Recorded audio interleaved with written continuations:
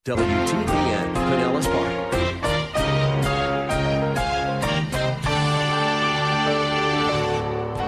Peter is telling us that the way to assure ourselves that Christ is coming again is to remember not only that the Bible predicts Christ's coming, but it also predicts there will be a rise in false teachers who will deny his coming.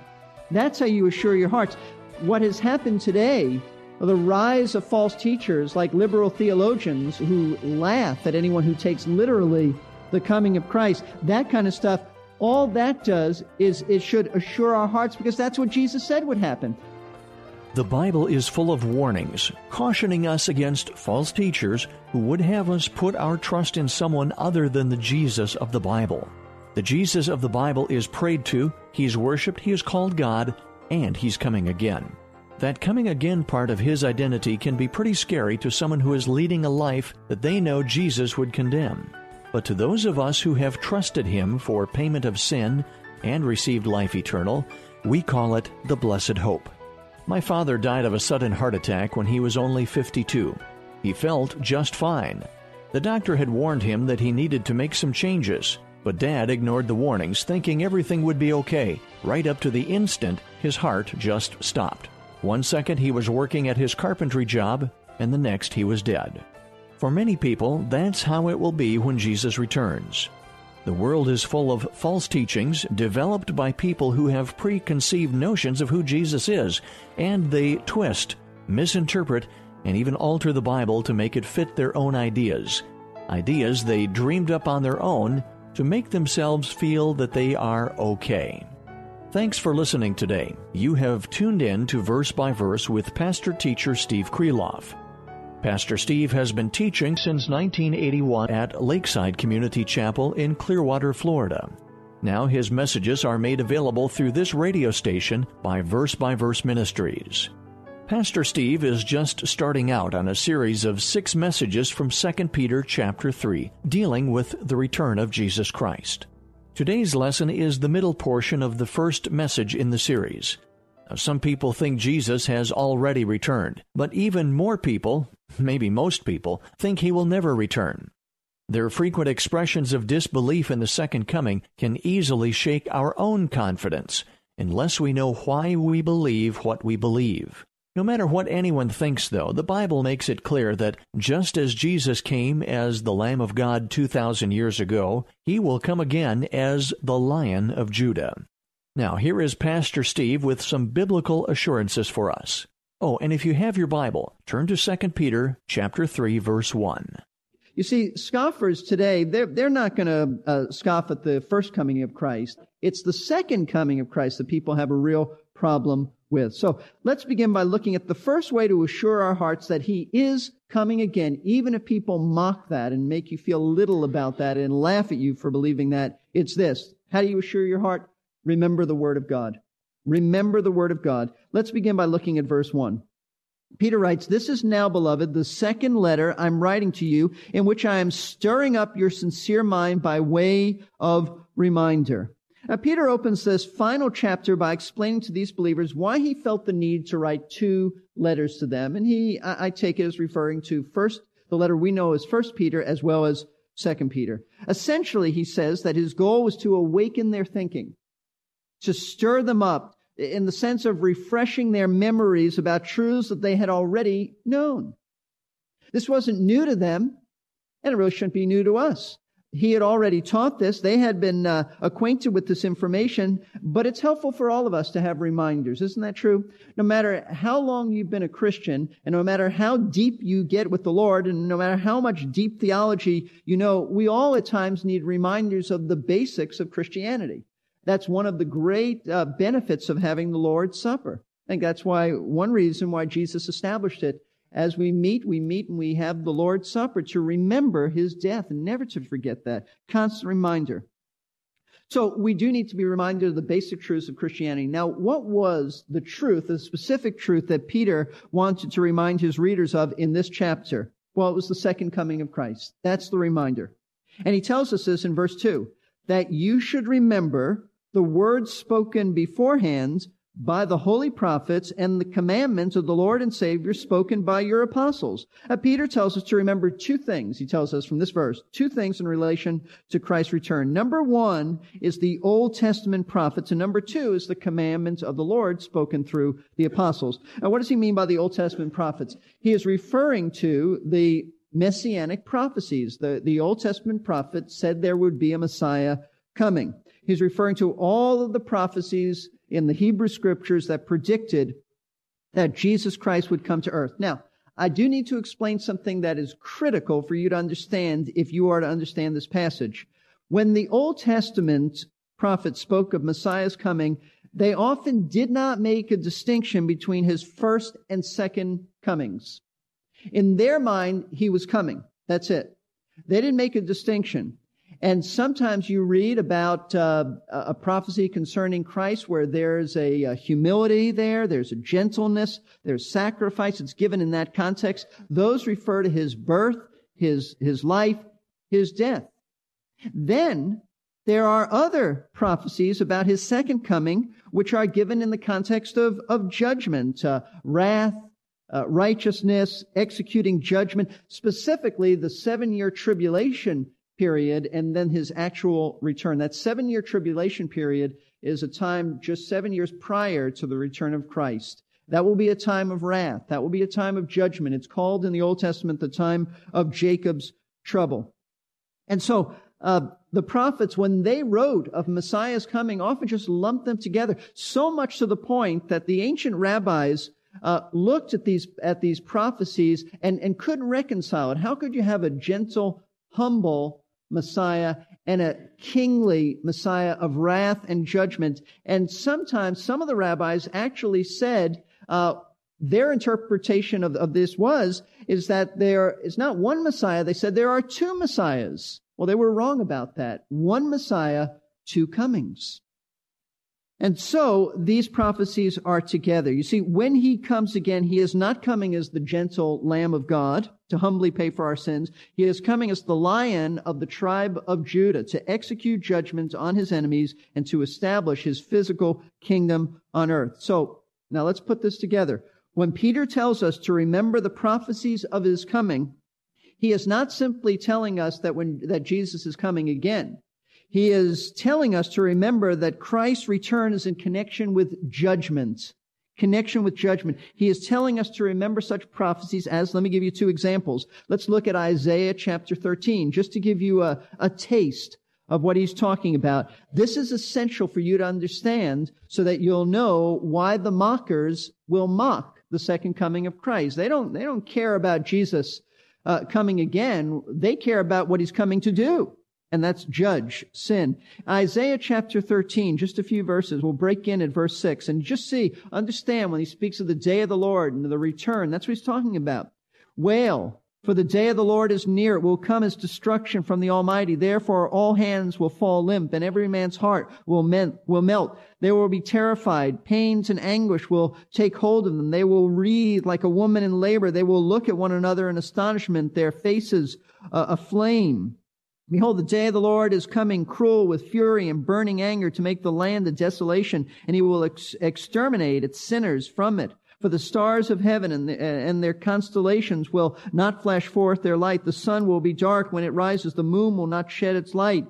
Thus I will punish the world for its evil, and the wicked for their iniquity. I'll also put an end to the arrogance of the proud and abase the haughtiness of the ruthless. Do you understand what he's saying? That this is the day of the Lord. This is the day he's coming. Also, Zechariah, towards the end of the Old Testament, Zechariah is a wonderful book about the second coming of Christ. It even mentions the first coming. Zechariah 14, the first 4 verses. Behold, the day is coming for the Lord, when the spoil taken from you will be divided among you. For I will gather all the nations against Jerusalem to battle. This is speaking of the end of the tribulation. And the city will be captured, the houses plundered, the women ravished, and half of the city exile. But the rest of the people will not be cut off from the people. Then the Lord will go forth and fight against those nations as he fights on a day of battle. In that day, his feet will stand on the Mount of Olives. Jesus is returning. The same place he left, departed from, he's coming back. The Mount of Olives. which is in front of Jerusalem on the east, and the Mount of Olives will be split in its middle. It just goes on to say the geographic things that will happen when he comes back. The topography will all be changed in Israel. So I want you to know that when Peter is talking about remember the prophecies, he's saying remember the day of the Lord, remember the time of judgment. Not just that he's coming again, but what he's going to do. Now I want to just show you how important this is. And to show you, if you'll turn to Jude, just a few books after 2 Peter, right before the book of Revelation, the book of Jude, which is very similar to 2 Peter, actually underscores for us the message of and how important prophecy is concerning the second coming of Christ in relation to judgment. Now, I want you to see this. Jude says in verse 14 and verse 15, it was also about these men, he's talking about false teachers too, that Enoch, in the 7th generation from Adam, prophesied, saying, Behold, the Lord came with many thousands of his holy ones to execute judgment upon all and to convict all the ungodly of all their ungodly deeds which they have done in an ungodly way, and of all the harsh things which ungodly sinners have spoken against him. Now, this is amazing. Jude is telling us that way back in the earliest days of man's history, not long after creation, Enoch, who's just the 7th generation removed from Adam, gave a prophecy. God gave a prophecy through Enoch. And what was that prophecy? That prophecy is that the Lord is coming to judge the ungodly. He's coming to judge the ungodly. He says that in verse 14, the Lord will come with many thousands of his holy ones. I take it that he's referring to holy angels as well as raptured believers. That we're coming back with him, but he's going to execute judgment on the ungodly. See, God was so concerned that men understand that he was coming to execute judgment that in the earliest days of man's history, he made a clear statement concerning that. That's something that's very important to keep in mind. Now, Pastor Steve will be right back to explain after we welcome those of you who just tuned in. You are listening to Verse by Verse with Pastor Teacher Steve Kreloff of Lakeside Community Chapel in Clearwater, Florida. We're in the middle of a 3-part message, the first in a series of 6 messages about the second coming of Jesus Christ. If you missed the start of class, stay tuned at the conclusion for the web address where you can hear it again. While we need to watch out that we don't fall prey to false teachings, there is one thing encouraging for the believer about those false teachers. That's the fact that Jesus and the apostles said they would come. So their very denial of biblical truths actually should reinforce our beliefs in those truths.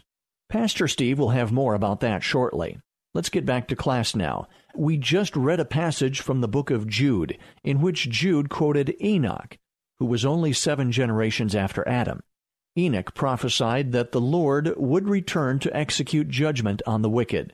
Now here's Pastor Steve with some thoughts about why false teachers deny the second coming. Now, why is this so significant? The reason that false teachers and others deny the second coming of Christ is because they want to dismiss from their minds the thought of being judged for their sins. That's why it's so difficult for them. See, if there is no ultimate judgment for their sins, then they can live any way they choose without any consequences for their sin. That's why the second coming of Christ is such a threat to them. Not the first coming, not a little babe in the manger. That doesn't bother anybody. What bothers people is that the Lion of the tribe of Judah, the King of Kings, is coming to execute judgment. And therefore, men and women resist that. And that's why Peter said in verse 2 that we should remember the prophets who said that he's coming to execute judgment, but he said that you should remember something else. Notice, and the commandments of the Lord and Savior spoken by your apostles. He said, in addition to remembering the Old Testament prophecies of his second coming and judgment, remember what Jesus commanded you. And the apostles told you. Now, what command is Peter referring to? He doesn't specifically give it to us. He doesn't spell it out for us here. But it seems to me, based on the context of false teachers, that Peter is telling us to remember that Jesus and the apostles commanded us to beware of false teachers. That makes the most sense, especially when you see what he has to say in verse 3. But where did Jesus command us to beware of false teachers? Well, in Matthew chapter 7, he commanded that. In verse 15, beware of the false prophets who come to you in sheep's clothing, but inwardly are savage wolves. The apostles picked up on that command, and they said the same thing. The apostle Paul said to the church at Ephesus that savage wolves will come in amongst you, not sparing the flock. Paul also told the church at Ephesus through Timothy, as he wrote Timothy, that some would come in the last days, doctrines of demons they would propagate. And in fact, all the apostles said basically what the Lord commanded: be careful about false teachers. Now let's put this together. Let's put it together. Peter is telling us that the way to assure ourselves that Christ is coming again is to remember not only that the Bible predicts Christ's coming, but it also predicts there will be a rise in false teachers who will deny his coming. That's how you assure your hearts. What has happened today, the rise of false teachers like liberal theologians who laugh at anyone who takes literally the coming of Christ, that kind of stuff, all that does is it should assure our hearts, because that's what Jesus said would happen. In fact, that's why Peter says in verse 3, notice, we go back to 2 Peter, verse 3, know this, first of all, this is the priority of our knowledge, that in the last days mockers will come with their mocking, following after their own lusts. And Peter wants all of us to be aware that in this period of time known as the last days, and we are living, by the way, in the last days. The last days, really almost synonymous with the church age. The last days would be the era right after the Old Testament and before Jesus returns. And so what he's saying is that in these days, there will be those who mock and ridicule the second coming of Christ. The rise of false teachers. That ought to assure your hearts. Not only did the Bible say that Jesus is coming again to judge sin, but that there would be men and women who would increase in this age and deny that. Ironically, their very denial is one of the proofs that he's coming again. These are the false teachers that Peter's been writing about. And now he calls them mockers, scoffers. So what is a mocker? What is a scoffer? Not just an ordinary unbeliever. Not just an ordinary unbeliever, but a mocker is an unbeliever who has a deep contempt towards Christianity, a deep contempt towards Christ and the gospel. They are not your typical unbeliever. A mocker argues against the return of Christ, or for that matter, any teaching of the Bible, by ridiculing it, making fun of it. He takes delight in making fun at what you hold dear, and that is the return of Christ. He tries to steal your hope of the return of Christ by his arguments. Mockers are today's liberal theologians who arrogantly deride Christians for believing in a literal return of Jesus. Mockers are those who are liberal theologians who have made up the Jesus Seminar, telling us that we really shouldn't take the Bible literally. Mockers are those so-called eminent theologians who, when ABC did their special on Jesus that Peter Jennings went to, he didn't go to evangelical scholars, he went to those kind of people. Mockers are college professors who laugh at Christian students who say they believe in Christianity and take the Bible literally. I remember when I first came to faith in Christ, I was a freshman at the University of South Florida, and I went to speak to one of the ministers on campus and told him about my faith in Christ, and he told me, he said, Genesis is a myth. That was his response to a new believer. Mockers, those who laugh at Christians who say they believe in Christianity, we take the Bible literally. Mockers are those cult leaders who take great delight in making sport of any evangelical who holds to the second coming of Christ, that he will physically and literally come to this earth. Now, these are the people who contemptuously look down upon you, who contemptuously look down upon me for believing anything supernatural, anything of the miraculous, especially something they would say is ridiculous as the Lord coming from heaven to execute judgment on this world. Now, why did they mock the return of Jesus? And you must get this point. It is very simple, not hard to understand, but easy to overlook. I want you to notice the last phrase of verse 3. Following after their own lust. Did you see that? It's important for every one of us to understand that what motivates mockers, scoffers, to belittle the return of Christ or anything to do with Christianity is not true scholarship or academic credentials or intellectualism. Those academic arguments that they throw at you folks are just cover-ups. They're smoke screens. The real reason that people mock the return of Christ is their lust.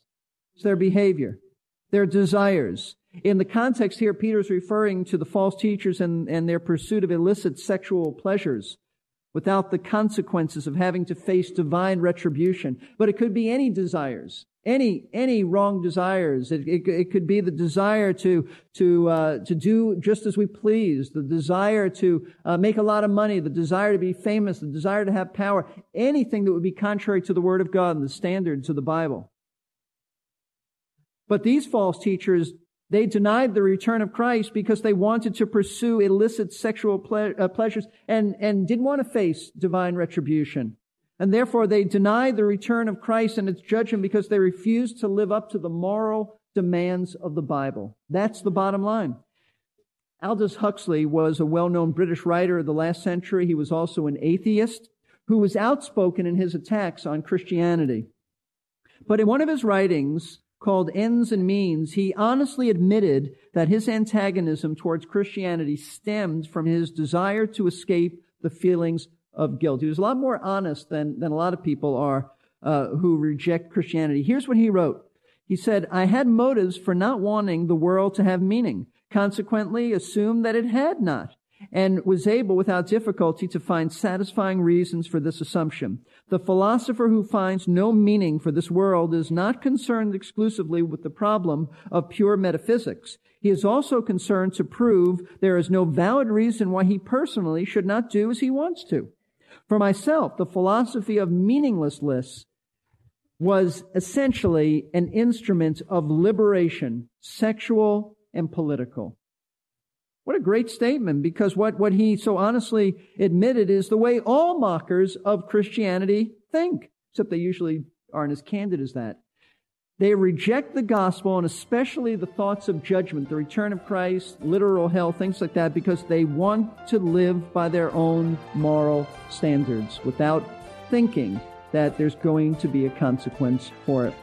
I was thinking, as Pastor Steve was reading that quote from Aldous Huxley, how refreshing. An honest atheist. At least Huxley recognized and admitted his motives for denying the gospel.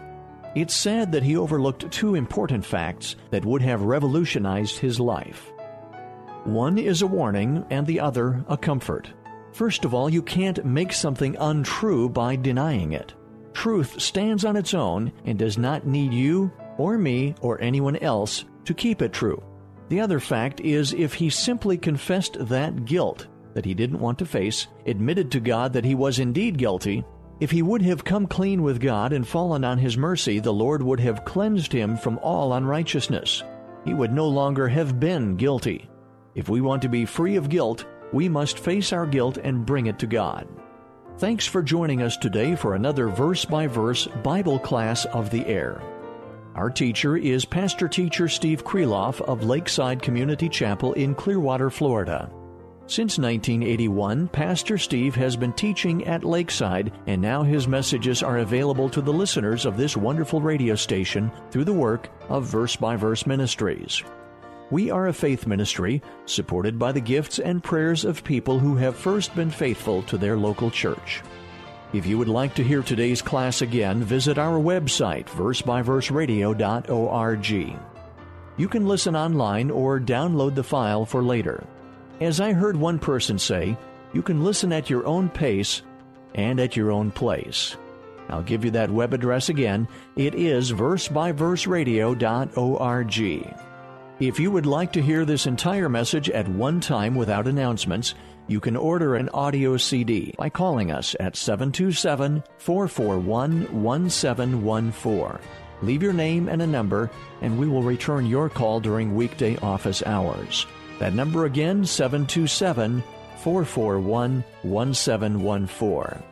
When someone ridicules the second coming of Christ, it can shake us unless we know how solid a foundation that doctrine has. And it also helps to understand why people mock the second coming. I hope you can join us for our next verse by verse for the conclusion of Pastor Steve's first message on the second coming.